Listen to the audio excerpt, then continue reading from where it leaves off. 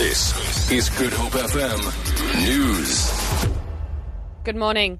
The chairperson of Parliament's Portfolio Committee on Communication, Humphrey Maxegwana, says they're very concerned about the latest happenings at the SABC. However, Maxegwana says they're confident management will be able to deal with the issues and they, as the committee, will get a briefing after the local government elections.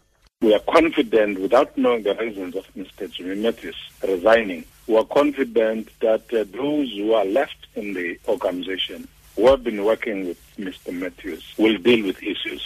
It will be proper at some stage that we have a CEO, not an acting one. And then we hope that when we go back and meet the department, the board, and everybody, we'll be able to emphasize that so that it's fast-tracked.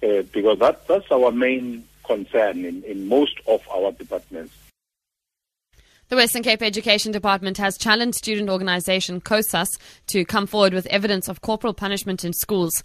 This in their reaction to their call yesterday to shut down schools in the province next month when the third term gets underway. This is in protest against what they call perpetuation of corporal punishment at some schools. A spokesperson for the Provincial Education Ministry, Jessica Shalva, says a survey done between 2009 and 2012 has found that the province has the lowest rate of corporal punishment cases.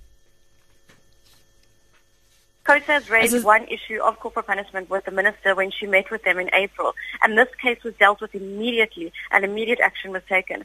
If COSAS are aware of any other issues, they are well aware that the minister has an open door policy, and we'd urge them to bring those matters to our attention instead of grandstanding. A suspended police captain facing multiple fraud charges will go on trial in the Specialised Commercial Crime Court in Bellville in September. 44-year-old Paul Skeepers, who was arrested in May last year, briefly appeared in court yesterday. Skeepers was attached to the police's crime intelligence unit, but also runs his own private detective agency. He allegedly fraudulently included cell numbers under investigation by his own agency to cell phone service providers and wanted records of calls made. They may only provide police with this information with a subpoena signed by a senior magistrate and the processing authorities. The matter was postponed to the 27th of September for a pre-trial conference. He is out on bail of 20,000 rand. The United States says America remains steadfast in its support for Turkey, a member of NATO. This after a gun and bomb attack on Istanbul's Ataturk International Airport killed 36 people and injured more than 140 others.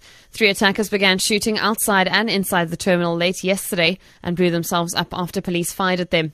Prime Minister Binalani Yildirim suggested that the so-called Islamic State was behind the attack. The BBC's Jonathan Marcus reports. A key actor in the crisis in neighbouring Syria, the Ankara government was initially ambivalent towards IS, preferring to focus on its desire to oust the Assad regime in Syria.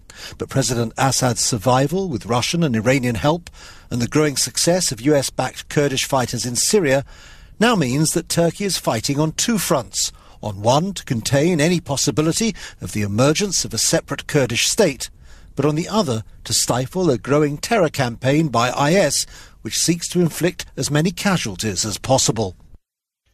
For Good Hope FM News and Traffic, I'm Vicky McCullum.